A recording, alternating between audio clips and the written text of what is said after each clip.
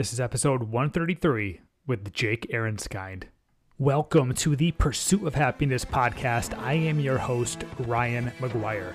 And if you are in pursuit of your own happiness, this is the podcast for you.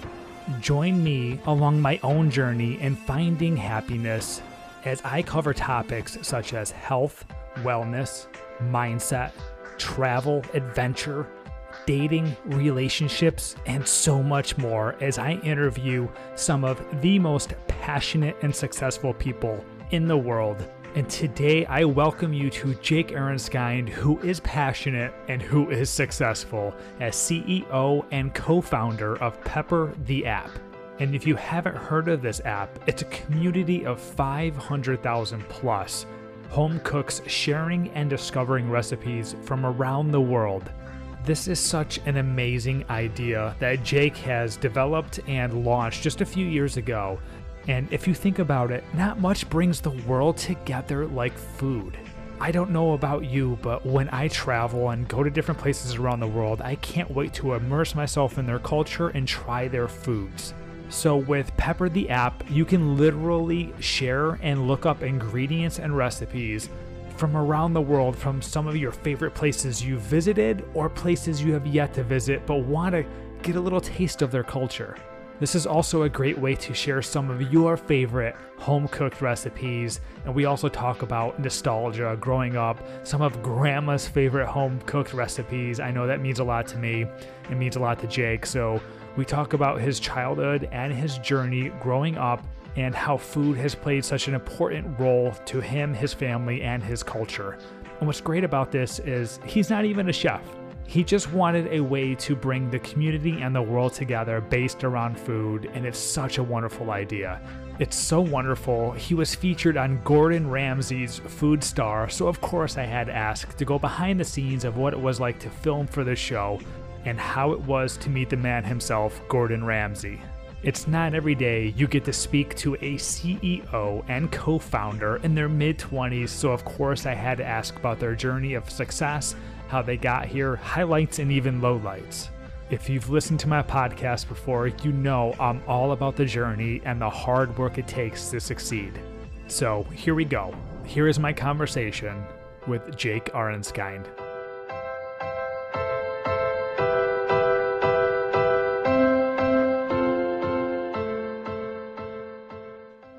Jake, great meeting you. Appreciate you joining the podcast. My good friend Brian, whose podcast you were on, reached out to me and he said, "Hey, you got to get Jake on your podcast." So I started doing some research on you, and I appreciate you accepting the invite. I'm really excited to have you here today. How's it going? Oh, of course. Thank you so much for the opportunity. I had a great time chatting with Brian, and he spoke very highly of yourself and your podcast. So just grateful to chat with your audience members and get a little bit more about our story. Awesome. Yeah, I'm super excited. You're a CEO. How does that sound to say? A CEO? That's pretty incredible, right? It feels pretty unbelievable. I think that for me, there was a moment where I went from being a founder to a CEO. And I think that was when, the platform that we were building finally was out, and there were people talking about it without me having to go down the street and pitch them on the app myself. And so to feel like I've earned my title of CEO is something I'm very proud of, and something that I definitely try my best not to take for granted. Congratulations. That's pretty awesome. And also congratulations too. We're going to get right to it. Gordon Ramsay, you were on his show, huh? How in the world did that go? I was a Gordon Ramsay TV show contestant. That actually sounds even crazier than saying I'm CEO. It all came about one day. I was scrolling through my Instagram, and for some reason, I had a DM of some sort, and I went to it, and I noticed I had not just a DM, but actually inside my DMs a request, if anyone's familiar with that process. And so I clicked requests, which is where your spam's supposed to go. Mm-hmm. And I saw a request of a DM from an individual that wrote a lot. So, I was like, what's going on here? It definitely looks like what I would expect spam would look like. And I started reading and kind of, skimmed through the words, and I just see like Gordon Ramsay new show. And I'm like, what's going on here? Start at the beginning, finally actually take the message seriously. And it's an individual who says that they are a casting director asking, about Gordon Ramsay's new show and thinks that, myself and Pepper would be a great fit. Um, I then obviously did not believe it, but I went and searched their name on Google and found their IMDb. And it was at that moment that I raced back to my messages, immediately responded to the casting director, proved to be real, hopped on a phone with them. And one thing led to the next. They, to the best of my knowledge, expedited my interview process, chatted with them December of 2021. So Well, shockingly enough, just, a couple months after we launched, and went through rounds and rounds of interviews, talking to the story people, the legal people. I sent in 30 pictures of my wardrobe just to make sure it'd be okay on TV, and ultimately got flown out to LA and went through a couple more last screenings. So, we cooked in the MasterChef kitchen. We built a bunk bed, and I got thrown so far under the bus when with the instructions that supposedly I had missed. But I guess that they liked the way that I worked with the other contestants, and ultimately I was one of 15 to be casted on the first season of Gordon Ramsay's Food Stars. wow, that's absolutely incredible. We're gonna get to your app, Pepper, and your story here in just a moment, but I want to get somewhat of a backstory of how it was to work with Gordon Ramsay himself and to be on his show. How was that? Yeah, I mean, first and foremost, Gordon is larger than life. Literally. I mean, physically, he is like the largest human I've ever seen. He's And that big? I had no it's, idea. I had I no think he's clue. like maybe like 6'2", 6'4", something like that. But Okay. it's more so just the scale of his body. I'm a product guy. I'm a designer. And if anyone knows when you hold down shift and everything just scales proportionally, it's like someone did that to a normal person, and now you just see Gordon, who's like, it's not just his height, like he's just a supersized human. No kidding. Um, but he's unbelievable. He's such an incredible presence in the room, and for me, I think what became the most clear when I was on set was, people always ask me like, how is Gordon in person? Like, is he mean or is he nice? Like, does he really yell at you? He does do all of those things. He yells at you. He scares you without even saying things just because of his presence. I forgot how to speak English in a couple of those scenes.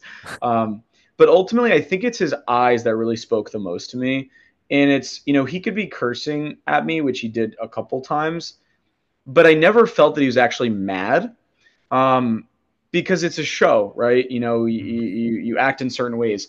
But that being said, like rewatching the show again, I saw a bunch of times where he was pissed, and I'm so happy that I was not on the receiving end of it. Like I felt like our relationship was pretty cordial, but it was unbelievable to be in the same room as him. He's one of the most accomplished individuals I believe in the world, and in the world of food.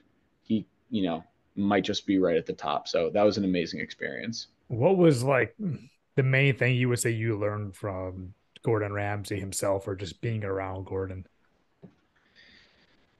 I think there's two ways that I could answer that question, and I will use the time to answer both. Um, Gordon himself told me that when you start something, you have to finish it. Hmm. And so I've made sure that I will never make that mistake again. We had a pitch competition where I had something the same night, and I ended up canceling that so that I could participate and not just allow my co-founder to go on his own. Because if I'm going to start a company, then the opportunity I have to go and pitch it, I'm going to make sure that I'm there for it. Hmm. So I've definitely taken that advice closely to heart.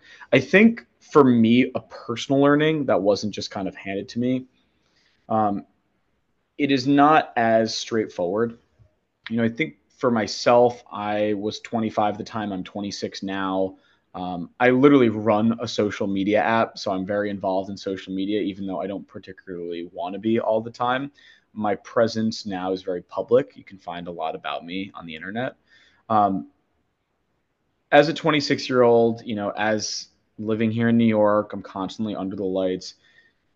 I definitely try to curate my image. I try to sculpt it in ways that it shows the things that I want you to see, and you don't always see the things that I don't want you to see. I mean, I'm a normal person for all intents and purposes, and I imagine there's a lot of people who do the exact same thing. I mean, Hmm. everyone says, don't look at what don't put too much weight behind what you see on Instagram, and I'm confident that I'm the same way. But rewatching the show, I have absolutely no say on what is put there. I can't say what angle to take of how I look. I can't even pick my clothes. I don't get to pick which lines are used. And they showed a lot of what I did, but they cut out some of the things that I was most proud of, which was the most upsetting for me. And I think, and obviously, trying to embarrass me as much as I can to validate why the decision was made ultimately in my conclusion. But I think for me, what I learned was how liberating it was and how much I shouldn't put that weight behind it, because to have no control on your image and your profile was such an amazing experience, because it was just like, I'm just going to be me and enjoy and live. And, there are people in my DMs saying, this was the smartest idea ever, talking about the wine that I branded. And I had other people saying, you're an idiot. How do you not know what a noun is? Let me try to explain it to you and paste the definition here. Mm. And you know what? Like, I'm here for all of it, and it was really liberating is the word that I keep coming back to. And so that experience really, I think, just broke down some of those sculpted walls that I'd put up and let me just enjoy life a little more. That's really interesting. I had no expectations for that answer, but I was expecting that. That's really cool. I can appreciate that response. I know we talked about your time on the TV show. I want to give people a little background of Pepper, the app, real quick, and then we'll kind of get your backstory a little bit. So please, Pepper, I mean, what a great idea for an app, for real. And I'm somebody that married somebody a year ago that cooking is such a big part of her life with her and her family. She loves to cook. She loves to look at ingredients. We had cookbooks all over the counter and stuff. So I want to give you a moment to share what Pepper the app is, and we'll kind of get your backstory. Of course, and yeah, let me just echo that same feeling. I grew up in an Italian Israeli household, Wow, so I got the food. Italian part in my house. I don't have the Israeli. Yeah. So food is very, very much so a part of my childhood, my upbringing, every part of my relationship with the people around me. Mhm. And that's really where the idea for Pepper came from. It's that, food is such a social connector. It's a love language. It's a cultural representation. It's so many things. It's something in the world that every person has a relationship with. And those relationships that every person has, I mean, you can count those literally on one hand. And we really felt like that relationship was just inadequately being supported, and even more specifically, how you'd cook. So it was during the pandemic that, you know, we saw two trends pop up, which was people were cooking more naturally. We were all in our homes. I think every single person, one way or another, either made their own or tasted their friend's sourdough bread starter. Um, but it was also followed by the fact that everyone wanted to engage in online social communities more. And so you have Yeah. this intersection of two new trends. The middle of it is socializing online around cooking. And I was cooking, but I was still waking up every day being like, what am I going to cook tonight? Like, these recipes don't look like I can make them. These recipes don't look that great. Like, I'm not really sure what I'm going to do here. But my friends would share things, and then I'd be like, whoa, this looks amazing. Let me try it. And it would turn out amazing. And so uh, at the time, my soon-to-be at the time co-founder Matt Skolnick, we had this idea of let's just build a place that we can all share recipes that we want to make with each other, and that one thing led to the next. Built out this first version, started sharing pictures, and it was just like, hey, this solves a need for all of us. I bet it would probably solve a need for a lot of other people. What if there was a place that we could all come together, the community of home cooks, the 99%, the ones who cook something, and you know what? It very well may taste a lot better than it looks, but that's okay. Like, we are here to make you feel comfortable. And, we ended up putting one foot in front of the other and launching a social media platform for cooking in September of 2021. So, a place to log your own personal recipes in your digital cookbook, a place to be inspired by recipes made by friends, family, and everyday home cooks just like yourself. To date, we have over 60,000 unique recipes having been uploaded to the platform, and really a place to just connect your experience and streamline it in the kitchen. Everyone, we believe, deserves a place to comfortably share and be inspired by the food they're making, and Pepper is built for exactly that. That's so cool. I really appreciate that. I think I would have really liked this a few years ago, but I appreciate even more now being married to somebody who loves to cook so much and is very thoughtful of everything they put in their food. And um the science behind it. I never appreciated the science behind so many ingredients like spices and just whatever she decides to mix and mash and all that stuff. She's like a chemist in the kitchen. So I have such a huge appreciation for food and how it's made and constructed. And I know there's so many beautiful artists in the world that really enjoy their time in the kitchen. And I can imagine how useful this app is for so many people. And like you said, comfortable. That word really stuck out to me because I made her dinner last night and I'm still slightly uncomfortable when I make her dinner. And because it's like I'm painting in front of Picasso, that's how I feel. so it's such a great idea to have a community of people to kind of share the hey, try this, hey, have you ever tried that, people sharing their family recipes or the recipes from their culture and stuff like that. I want to dive in real quick because I know you just said Israeli and Italian. What have you learned or seen from people's interacting and like mixing of cultures and their food between the people in the community? Wow, I think that's an incredible question. I mean, I'm a product of some form of fusion. I'm fortunate enough to celebrate Christmas and Hanukkah in December. I actually have my As a kid, birthday that's in December. awesome. Yeah, my birthday is also in December as well. Not It's so usually awesome. right before, but sometimes sandwiched in between. Um, and so I very much so personally, in this very personal decision, am very excited about the idea of the mixing of cultures, the fusion of as many things that you can put together as possible, because I think that really expands your horizons. I think it expands the opportunities to you. And I can walk in and see a fried eggplant and feel, hey, that's my grandma's recipe right in front of me, and I feel that special love coming from it. Um, or I could walk down the street, have an Israeli man yelling at me to buy falafel with a can of Coke for a couple dollars and feel at home. And I think that's really special because no matter where I go, the cultures that I have around me and that I've grown up in allow me to feel comfortable with a wide range of people and delicacies. And so I think we can do that with our food as well. I've had relationships in my life, friends, family, something in between, where I'm exposed to new cultures, and a lot of that exposure comes through food. Whether it be a new recipe, whether it be celebrating a holiday. And I think it kind of comes back to what I was mentioning earlier, which is food is the greatest connector of our world, right? Mhm. And to everyone, it's a different thing. Like to someone, you can see it in the book Crying in H Mart. Um, for her relationship with her mom, and she comes from a half Korean household, and I believe her dad is American born in Philly. Her relationship with her mom is solely through food. And her mom can be screaming and yelling at her, and she could be crying, but then she comes and brings her favorite meal, or they make kimchi together. And I think that's the way that I see food as being fostered in these different relationships that you can have. And so whether it be the relationship you have coming from a single culture, or whether coming through a fusion of them. Mhm. Um, I think that food is such a special way to kind of illustrate it. And I think you hit it on the head earlier. Like, you have to be some kind of artist to get it right. I went to a Japanese Italian fusion restaurant this past week with some friends here in New York, Wow. and to sit and eat like uni linguine, it's like, oh my god, how are you matching these flavor profiles so perfectly? But if you do it right, I think it can break any limit on how good something can taste, because I'm a product of it and I seek it out anywhere I can.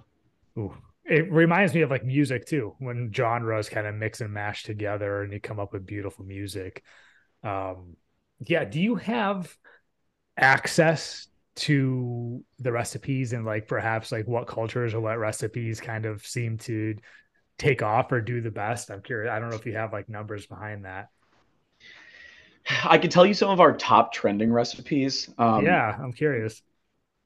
So we have some incredible creators on our platform that are centered around some specific cuisines. So, for example, Brianna Stark is an amazing barbecue chef. She's so talented. So, our first ever, we want to say like viral recipe was a white barbecue sauce, Wow. and it is beautiful. It is delicious.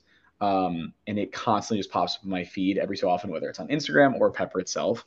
On top of it, we work with a creator named Britt, and she often cooks like Cajun skewed recipes, and they are so beautiful. I feel like every single day I'm opening up something new, and it's like, can you really make that fusion? Can something really look that delicious? And I grew up. I went to college at Vanderbilt, so I ate a lot of barbecued, also Southern food. Mhm. Um, and so kind of the mix of both of their profiles has been exciting for me. But I had a brother who also went to Tulane. So, to see any kind of like po' boys or crawfish YouTube or anything like that always looks amazing to me. Personally, love I love often Asian food, and I specifically love Japanese. So if I can find, that's why first of all, this Japanese Italian place was That's my favorite in the crazy. world. But I try to mess around with like if I can spicy tuna crispy rice. I love a hand roll night. I've done Vietnamese spring rolls. Like those are oftentimes the things I look for. Um, and I'll play around with a little fusion here and there. The other day, and this was actually on the show in episode one, I made Asian spaghetti meatballs. And so, I made meatballs how I would, but instead of using like sweet onions, I used scallions to dice up into the meatballs. Then I cooked it with knife cut noodles instead of just pasta.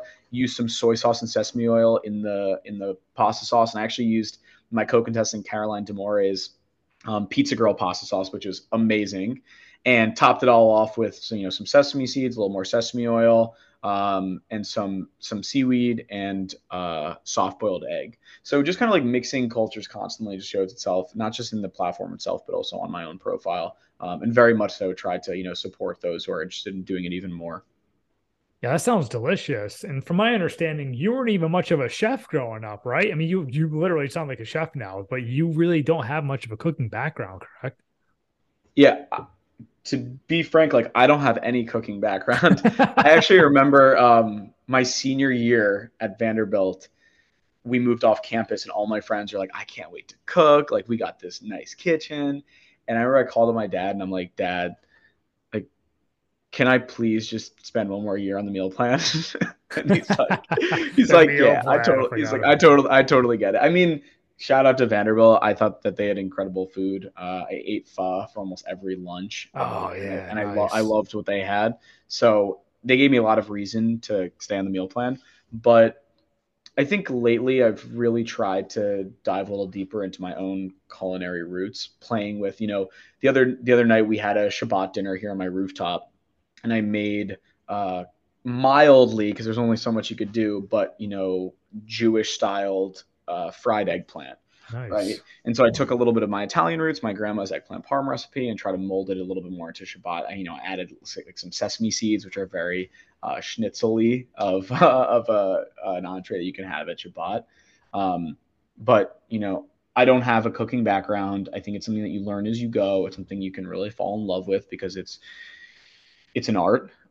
It's also a lot more cost effective as a founder, especially when you're on a social cooking app. And beyond that, I think you just learn. And so Pepper is a place to support the everyday home cook. Through my own experience using it, I have just gotten much much better. That's what happens when you share your activities with your friends. Like not only do you inspire each other, but there's also a little bit of that competitive side of like, hey, Matt just posted a bacon egg and cheese. Like I can make mine much better than that. And so you try to.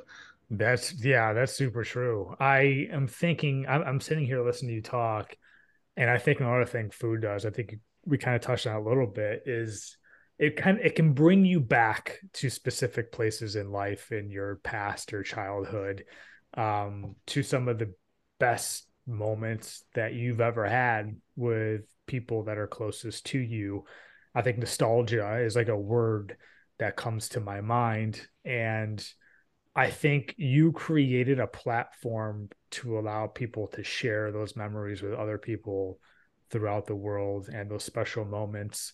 And now they can create those special moments with their recipes. And I want to get more of your backstory, honestly, as far as like what those moments may have been like to you growing up around food, because definitely like the holidays, like you said, Christmas and Hanukkah play a huge part, especially being Italian. You know, you got the big Christmas Eve dinner and whatnot. So yeah, I really want to get to know you a little more about like how food especially played such a huge part in your life growing up, and perhaps now how this app can open even more doors for even more people. So for me, my relationship with food growing up, I feel like I was always very excited about it. I remember one time, like I had a sip of water, and I was like, "Oh my God, like that hit so well." And my friend was just like, my friend's just like, "That is such a you comment. Like that is ridiculous." Um, but I think you touched on it really well, which is that what Pepper allows you to do is basically bring to life forever generations of recipes, and to take what your parents, your grandparents, your great grandparents have made and passed it down. And I grew up on my Softa's brisket, which I actually still can't make, but I'm trying to learn. Her cauliflower pancakes, which are amazing, which I can make for myself. Um, my dad has a spaghetti meatball that just it's so basic and so good. I literally had it this past weekend. Like I will never get over it, and I will continue to make it. Or even my grandma's fried eggplant and eggplant parmesan recipe. Like those are the things that I can taste and be like, wow, that brings me back to a moment. It's very similar to listening to a song and saying, oh, that summer of '08 or something. Yep. Um, and so when it comes to food, for us, we want to build a place that could really allow you to go and experience those again. And one of the coolest features we have on Pepper is that you can upload your version of another recipe.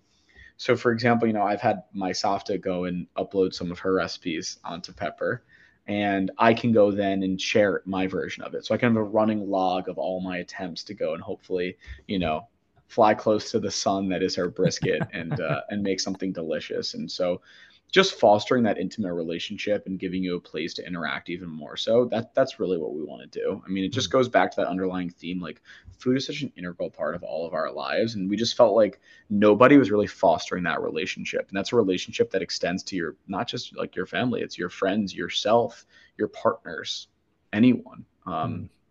And I definitely, I've obviously experienced that in my past with, food being such a focus in the cultures that I grew up in. Amazing. Yeah, I want to hit on that again real quick as far as like the travel and culture. I mean, I can't think of a better way to travel and experience other cultures than to eat the local food. I know that just is what many people think. Obviously, is to kind of walk around the streets, just immerse yourself in those areas, but eating the local cuisine and local food is probably the best way to immerse yourself in a different location. We actually just went to Italy 2 months ago now, and we were there for 12 days. And the number one thing we wanted to do was find local cuisine from just restaurants that people eat at that live there. And it was just such an amazing experience. I will never forget that. And one of the nights, your app kind of reminds me of one of the nights we had dinner with this woman who cooked for us and like 12 other people. Did you ever hear of Eat With? Have you ever heard of that I'm not sure. platform? It's like in a weird comparison, it's almost like an Airbnb for food. So we were in Rome, and this woman who has lived there her whole life, her and her children, cooked for us. And like I said, 10 other people were from out of town for that night. And she made her recipes. And God, I wish I had those recipes because they were so delicious. And I feel like an app like yours opens the doors for different cultures and people to share experiences like that. And I do know like one of the things that whenever we get home from wherever we are, we're like, oh, that was delicious. I wish we could make that at home. That's like one of the first things we say as soon as we get into the door and we're getting ready to make dinner the next night is we're sad we don't have that food. So I can imagine, correct me if I'm wrong, have you heard stories about that? How people are now able to bring those amazing experiences into their home. Yeah, absolutely. I mean, people travel the world and then get inspired, and it's like, how can I go and make it myself? So, for Mhm. example, I traveled to Asia with my friends after graduation, and I remember I came home and I made a shutterfly for my family, to say like thank you. It was like my big, post grad gift, and I showed my dad, and I remember him just being like, did you only eat? Like, what am I looking at? And he's right. Like, I ended up going through the book. I'm like, this is mostly food, but that is how you experience a place. I can't, you know, talk about all the walking around and interacting with locals that we did. I had pictures of it, but you know, really what I have and what's the most aesthetically pleasing is like the beautiful sushi Mm, or the meals that I shared with my friends or the birthday dinner we had where we literally, in Thailand it was like $25 total for 5 of us to eat more than you ever could have imagined. And living here in New York City, to think about that puts the biggest right. smile on my face. And, on the way home from Asia, I stopped in Barcelona where I studied. And as you're talking, I'm thinking about it. And really, when I pinned down, like, I had a 1 day layover in Barcelona, all I did was take the train to the Sagrada Familia, which is where my apartment was, eat the paella that I always used to eat right outside of it, walk all the way down the Passeig de Gracia, down Las Ramblas. I would end up in the Gothic quarter, went to my favorite Asian dim sum place. It's called Mosquito. Walked through the Gothic quarter and then ended up at Boda B, which is the famous sandwich place. Grabbed that to go and took it back to the airport. So now I'm thinking about it. I literally just did a food crawl through Barcelona, but that's me experiencing and bringing back my abroad experience. And so definitely see a lot of inspiration coming from cultures around the world within Pepper. But I would also say that not everyone is as fortunate. Like I understand that I am extremely fortunate to have the experiences that I have had traveling the world and to experience those cultures. But for a lot of people, they can't, right? Like they're here in the United States or on the other side of the world, and they're not coming, here, or we're not going there.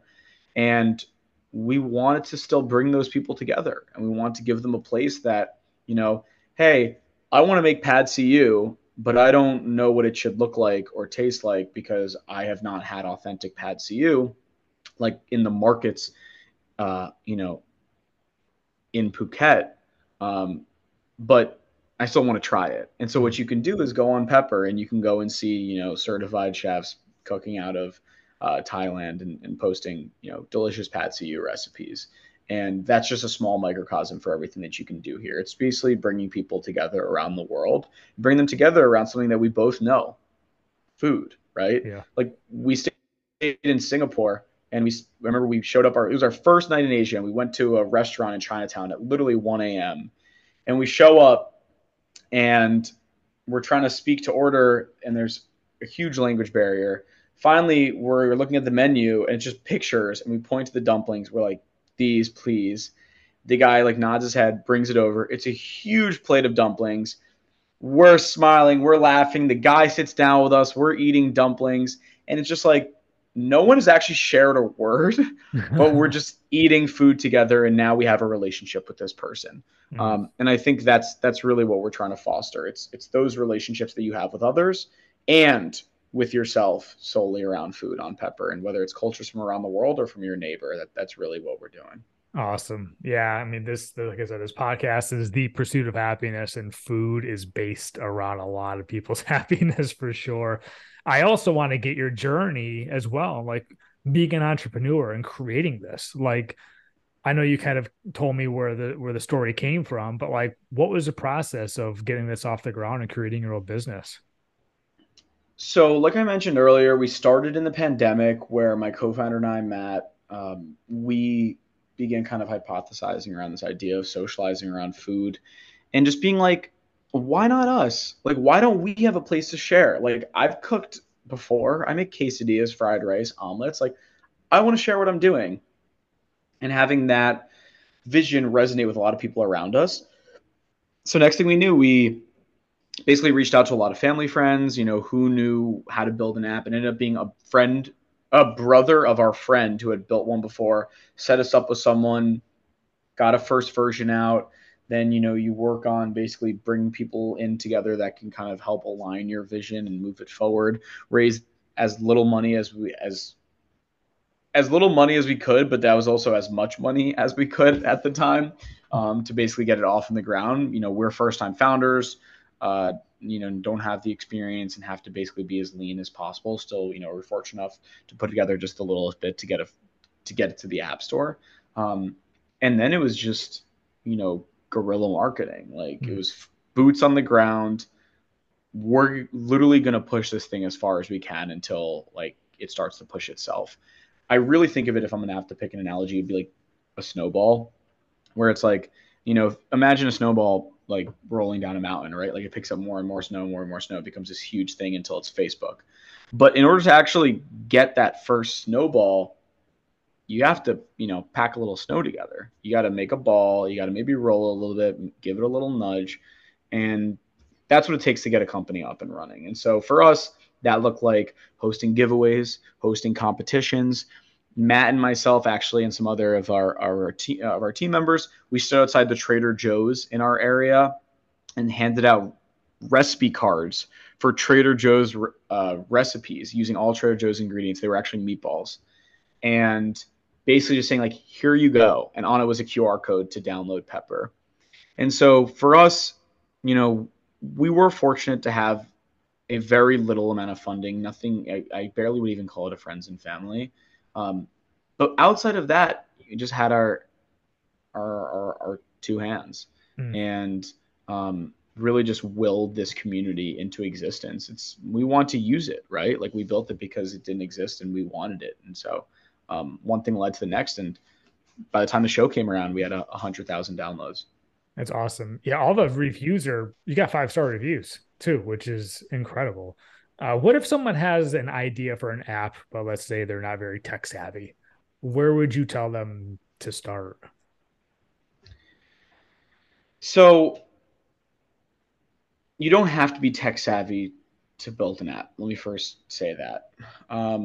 There's so much around us that can help you to get there. Personally, I think that you should try to work with someone who has a tech background. Don't go and spend money to build it until you have an idea of what you want. I personally think the number one thing that I would do if I want to build an app is I would go to Figma. So for anyone who doesn't know, Figma is like the Photoshop of wireframes and designs. And what you can do on Figma, which still blows my mind every time I do it, is you can build out, a couple cool pages, and then you can do something called prototyping, which actually allows you to make those buttons clickable. So when we have a new feature, what I'll do is I'll design it in Figma on my computer, and then I will do something called mirroring, and then it shows up on my phone. And all you need is the Figma app to do it. It's so intuitive, and you just click where you want. And if I were to do it again, I would build out a Figma design and play with it and say, like, could I use this? Like, is this something that feels comfortable in my hand? Because the amount of iterations we had to go through to get to where we are today that could have been solved with just, us taking more time being like, all right, this is what we wanted to do. Could have saved a lot of time for all of us and resources. So I think to get started, like you can go a lot farther without building a single thing. I was in a conference earlier and, the individual speaking was basically just saying like, there are two good times to pitch to investors. And that's when you have nothing or when you have something that's really going really well. Mm-hmm.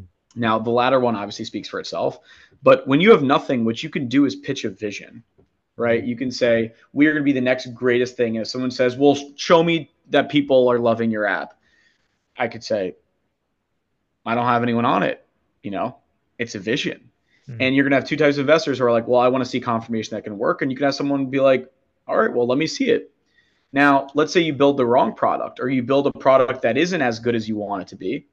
And you go to the same person and pitch that vision and they go, oh, show me the data saying that you have the best, engagement and that your community wants what you have. And you show them the data and it's not right. You're like, well, I don't think I believe you anymore because your community's not working. And so having no app can actually be a positive for you. Having no community can actually be an advantage to you. And so, um, you know, you never know what's going to happen, but it's really all about the story you're going to tell. Yeah, I actually see what you're saying now that you explained it that way. Because if you have an app and you don't have any engagement, that makes it look worse than just having a vision that perhaps someone can help you bring to life. You explained a lesson by using Figma. Is there another lesson or something that you would do again if you had the opportunity that's a like a big learning lesson? A lesson that I would like to do again for Pepper.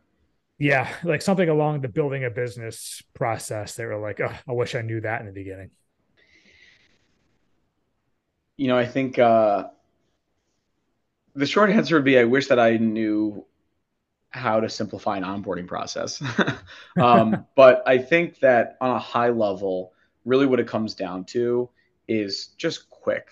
Like you got to do things quick. And I don't mean cut a million corners. I mean break down a problem into literally the smallest possible thing it can be and test that. Hmm. Don't spend 3 months on this big vision just to say, oh, I think it worked. Break it down to as many pieces until you could say, is this the best way we could do it? Is this the best way? Is this the best way? Really, and this is something that we talk about a lot right now because we're trying to really get it right, is getting down the process of basically prioritizing updates, pushing updates, measuring updates. Now, if you can get that process down to as little time as possible, you're doing something right. And even just to get to the App Store, obviously it took us time. So if I were to do it again, I would basically simplify everything. Less is more. And that's a quote from Gordon to myself on the show. And I literally will write that everywhere. Um, and just, don't be afraid to fail. Like, you're going to do things wrong a lot of times, but ultimately, if you build something half decent, like your users will guide you to where the greener pastures are. That's excellent advice, especially breaking the problem down into small little bits. I definitely appreciate that. As you're talking here, I see the pepper sign behind you. Um, I got to ask you, why pepper? Why pepper of all the food groups or anything you could have named it? Why pepper? Why the name Pepper? It's several iterations. So first and foremost, we wanted it to be two syllables. The idea was that pretty much every major social media platform and even tech platform is two syllables. So they probably spent time, and money understanding why that's the right thing to do. So let's just piggyback off of it. Um, even like Facebook, Snapchat, Google, right, Twitter. Instagram, people are like Insta, right? Like Yeah. there's just for some reason people want it to be two syllables. It's like a dog name. So we wanted to do that. I personally love punny names and I really want it to be punny. And I think that might have been my downfall in the show, but I came up with the name Toothpick, PIC. And I liked that because I liked that it was like picture, like a toothpick, right? And I also like that it covered a wide range of foods, right? So like I could have a toothpick going into a watermelon at a barbecue or going into a sandwich, right? And I could also throw a toothpick with an olive into a martini. And I like that. It covers everything. We're here for everything. But I got vetoed by pretty much every single person I spoke to, saying like, "I'm thinking of teeth now, and I have a gross image in my head." And I'm like, "All right, you know what? If enough people are saying it, they're probably right." Ultimately, we were between a couple. Simmer was one of them. Voila was one of them. But we went with Pepper, and I pulled Matt, my co-founder, over and just said, listen, Matt, I like Pepper because yeah, it's two syllables. It's it sounds good. Um, it doesn't have any meaning, but that's okay. I ultimately like it because it's a strong word. It's a basic spice in every food that we cook.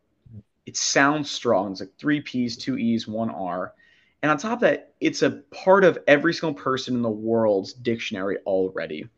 And I think pepper is the only word that we've come up with strong enough to support the magnitude of what I feel like we're building, I think it's got to be Pepper. And we know we haven't looked back since. That's awesome. I love getting the backstory. I'm somebody that does design and marketing, so and logo creation. I love how clean your logo is, by the way. Love the font. Good choice. I don't know who chose that, but I Oh, applaud thanks for so much, sure. Ryan. Yeah, I mean, even getting involved in Pepper, we got asked a million times. Someone would be like, "Oh, you're never gonna be able to trademark it. Like, you can't own it." And it was just like, you know what? That's like tomorrow's problem.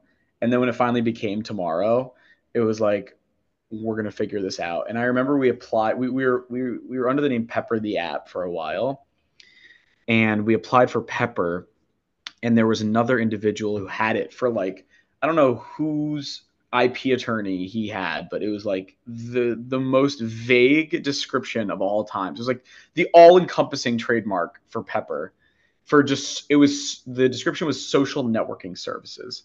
And I remember looking it up and being like, this has nothing to do with what we're doing. Like it's event based. Like it doesn't have anything to do with food. So I finally, I'd look at that forever. He was extending the deadline for years on end, this whole thing. And then finally one day I get a call from the IP, the trademark representative, like of the USPTO, calling me, because I had become friendly with her because I would call her all the time being like, hey, when are we going to get this thing? And she basically just like, Jake, I want you to know that he just pulled his request, and you guys are now in line to get Pepper for all the classes you applied. And it was like, Wow. oh my god, this is the best moment of all time. He basically did it. He never used it. He just kept holding on to it for a future use. But when it comes to a trademark, you have to basically like show use in commerce, and he didn't have it. And so it was a match made in heaven. It's a perfect name for us. That's amazing. Hey, so you just brought up trademarking. I want to hit on that for just a moment. I know everyone can kind of Google trademarking, and if you don't mind going through it, kind of like your process of the process and the importance of trademarking a product. So who should or who shouldn't do it, and like what are the steps? Like quickly, you don't have to spend like an hour telling me, but Yeah. I'm curious. So trademarking is a difficult process, and to be frank, like it is not one that I'm an expert in by any means, but I do have 4 trademarks under my belt, and those are trademarks that I applied for myself. um,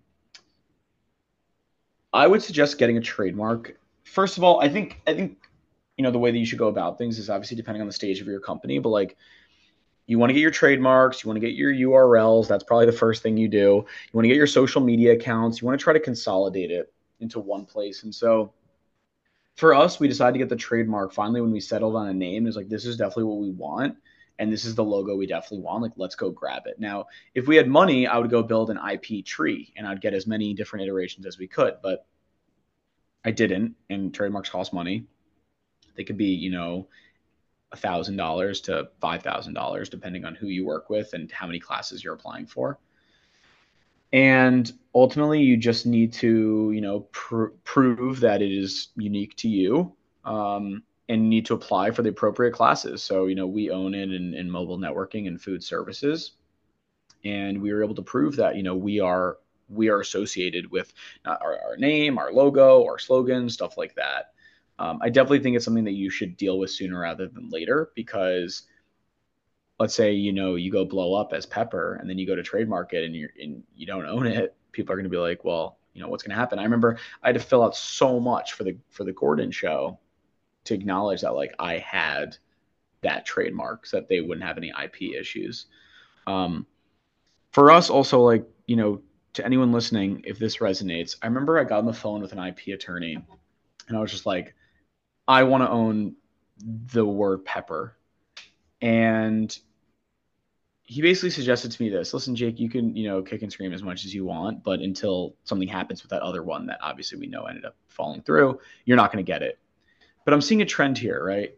Your Instagram is Pepper the app. Your Twitter is Pepper the app. Your website is Pepper the app. So your email is Pepper the app. It's a quirky, funky combination of words. And I'm seeing that you own it everywhere on every single platform. Why don't you just own it everywhere in a trademark as well? And that day I woke up and filed for Pepper the app. And that's why, we owned the trademark for Pepper the app for a while, and ultimately were fortunate enough to also own Pepper. But that is why we originally started Hmm. as, the full 3 words rather than just one. And so if that means anything, like, think about what you can own. Like, you don't want to confuse your users or potential corresponders. Like, my email used to be Jake at Pepper App Co. And he said to me, he was like, it was a social network moment. It was like Yeah. Sean Parker saying drop the, right? And Eduardo's like, that's the best thing that he added to Facebook in the movie. That's the moment. It's this IP attorney that I met for 15 minutes who just said, first, own what you can, and you already own Pepper the app everywhere. And two, nobody, or he said, a lot of people make mistakes with you not having a .com. So I just went, and that night, without even telling my co-founder, I bought peppertheapp.com. Awesome. I love getting the backstories, how things are created, why they're created, why decisions are being made. And for somebody that's kind of like dabbled in like my own business and entrepreneurship, I know a lot of people really want to do that. They just don't know where to start. So I know the information that you share is extremely valuable. So thank you for sharing your journey, things you've learned, and giving some great advice along the way. I would say the final question for me is, like, if you kind of zoom out a little bit, and I'm sure you know this, like you created a community where people engage and share, and actually it's from like a really positive perspective. A lot of social media is not great. So how does it feel to be a founder of a really solid and fun and positive community of people? Ryan, I would say that there are good days and bad days. And there are days most days are usually a combination of both. There are some amazing, amazing moments where you have people saying, like, I can't live without this. I love Pepper so much. You built something so special. Like, I go out and send swag almost every week at this point to users who have taken time to talk to me about their experience. The other day, our sign-in method broke. And although it was horrible because I was scrambling to fix it, the amount of and users were getting pissed. Mm, But it was the fact that the users were getting pissed that to me was like, did we find product market fit? What just happened here? If people are this mad about not getting into their accounts, like, whoa, we've got something pretty special. And mm. I got a bunch of really nice messages being like, thank you for being so responsive and thank you for helping me because I love your platform. And that was amazing. But then also, of course, there's the other side, and there's a part of it that's imposter syndrome, where it's just like, I'm not anything, my platform's not anything, and for a lot of things, like, we're not. Um, but I'm really trying to just acknowledge that there's a time and place for everything, and I'm really proud of where we've gotten to and what we've built. There's always gonna be people ahead of us, and there's always gonna be people behind us, but that's okay. And as long as we just keep building and keep improving people's experiences with food and cooking in their kitchens, then I hope that I got to keep waking up to DMs of people, being excited to use the platform and even maybe being pissed at me for not being able to log in here and there. It's an unbelievably rewarding and fulfilling experience, and I'm so grateful for it. That's awesome. You brought up a term that I've used many times in this podcast, imposter syndrome, something that everybody deals with once or twice or whatever, how many times in their lifetime. So somebody as successful in you and your app just admitted you have imposter syndrome. How do you handle that? How do you deal with imposter syndrome for yourself?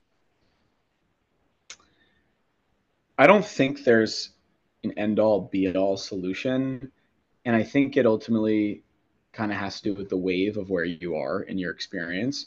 Um, but I think for me, one of the best ways for me to center myself, and I think for myself specifically, it's about like getting me excited and motivated about what we're up to still is getting together with the team.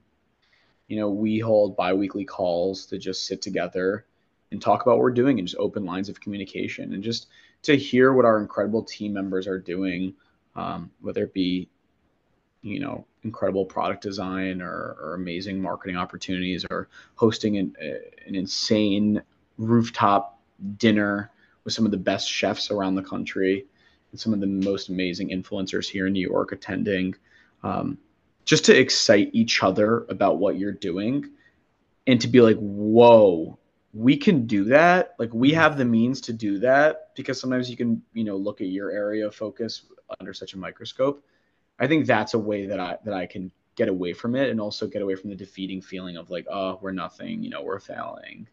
I think you really got to surround yourself and enjoy the experience with others. And that's why I also think, founding a company is really hard. And I think being a solopreneur is a very difficult experience. I also think being a co-founder is a difficult experience because you have to foster that relationship. But I'm very happy that I have not just a co-founder, but such a positive co-founder in Matt, who's a childhood best friend of mine. Went to camp together, studied actually abroad in Barcelona together, had that Boda sandwich plenty of times, um, sitting next to each other. Just to have that person to lean on when times are tough, to say like, listen, man, I need that pick me up right now. Like, hey, let's Mm. talk about what you're doing. Let's talk about what's exciting.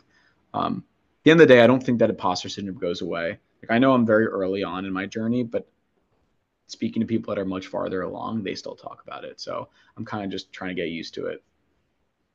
It's true. Like I said, I've had this conversation with many people on this podcast, all different areas of success, some worldwide known, some not. We all deal with imposter syndrome. Another question I had for you that I kind of want to touch on real quick is you got into business with a friend.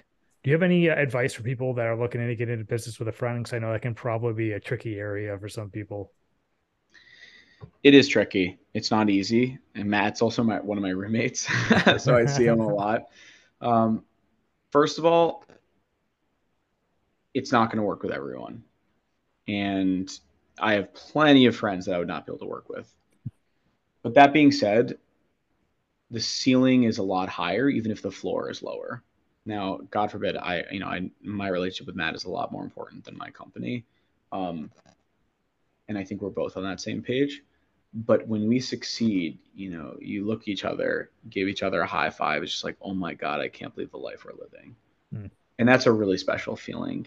Now, in actually dealing with the relationship, I think something that Matt and I are good about is, and we literally open the conversation, we'll approach the other person. It's like, we need to have a hard conversation, because we always talk about it. Hard conversations are good. And so, we'll grab each other. It's just like, listen, we got to talk openly. And I think Matt's better about it. Maybe I'm a little bit, more tougher minded, but like, we're both fairly open minded to hearing it Hmm. and to being like, okay, we need to do this. And, whether it be blowing up a pitch deck, or whether it be refining the pitch, or whether it be saying the product needs fixing, or whether it says the marketing flyer looks bad, or like, hey, I need you to be doing this more. I need you to focus on this. Like, you just have to be brutally honest. Like, don't harbor any resentment. Just speak openly.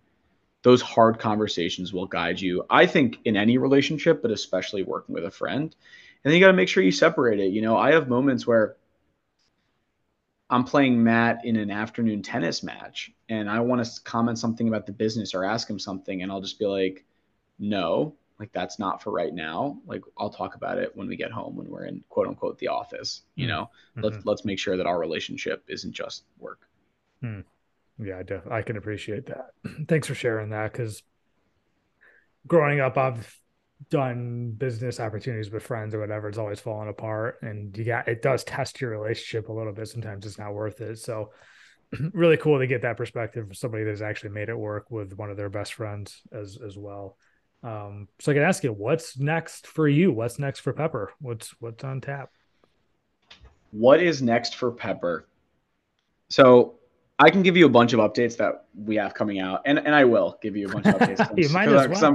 because I'm super excited about it. But I just want to say that ultimately, what we are building is an ecosystem to connect consumers, creators, and brands, and everything we do is supporting those relationships. And so these are the updates we have coming out. There will be updates in between, there will be updates before, and there will be updates after. But ultimately, what we are doing is connecting those three groups: the creator, the consumer, and the brand. Specifically, we are very excited about releasing videos in our next update. It is a huge update for us. We've been waiting for it for quite a while, but we want to make sure we got it right for all of you.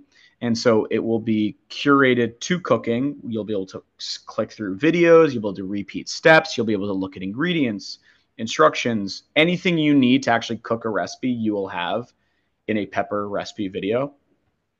Awesome. Beyond that, we'll also be adding organized folders that we call cookbooks, so that you can save organized folders of recipes to your profile and actually work your way through those cookbooks. And then beyond that, we're going to be just really helping creators monetize and professionalize their brands with the partnerships and networks that we have. And, we have a couple more exciting updates, but maybe I'll leave those a little bit more mysterious. That's awesome. Yeah, the video thing's awesome. I mean, if I'm somebody who's super visual, so if I can see how someone's adding ingredients and how they're doing it, what they're doing it, for me, that's super helpful, especially like when I'm in the kitchen, actually in the process. Sometimes I can't always just peek over and start reading a paragraph or whatever, but to actually see someone do it, that's huge. Dude, this is awesome, man. This is really awesome. I'm genuinely excited for you and the future of this app. I think it's absolutely wonderful. Like I said, I'm all about this idea. I've always enjoyed food, but I've really learned about the importance of cooking and how cooking can bring people together a lot more recently. So I applaud you and everything you've got going on here for Pepper. And it sounds like the future is limitless. So I applaud you, man. Thank you so much for coming on and sharing your story and the story of the app. And I'm really excited for you. So thank you so much. Thanks so much for having me, Ryan. I really appreciate it. I'm really grateful that Brian connected us. Me too. And I'm so appreciative that I could share my story here with you and everyone listening. Awesome. All right, Jake. Thank you so much. And we'll talk soon, okay? Have a good one, Ryan. You too.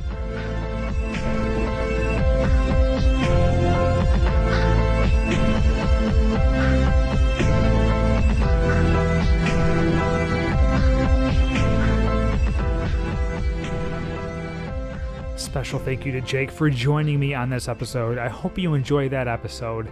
As I said in the beginning, not every day you get the opportunity to speak to a co-founder and CEO of such a successful app. So I'm always interested to see how people pursue their passions and become successful. And I love the idea of it being centered around food and sharing recipes around the world. I think that's just brilliant. So please share this episode. Sharing is caring. I really appreciate it. Also, subscribe, leave a review. I'm also on YouTube as well, so please subscribe on YouTube, and you can watch all of my episodes on there as well. And you can also follow me on Instagram at the Pursuit of Happiness Podcast. I will catch you all next time on the next episode.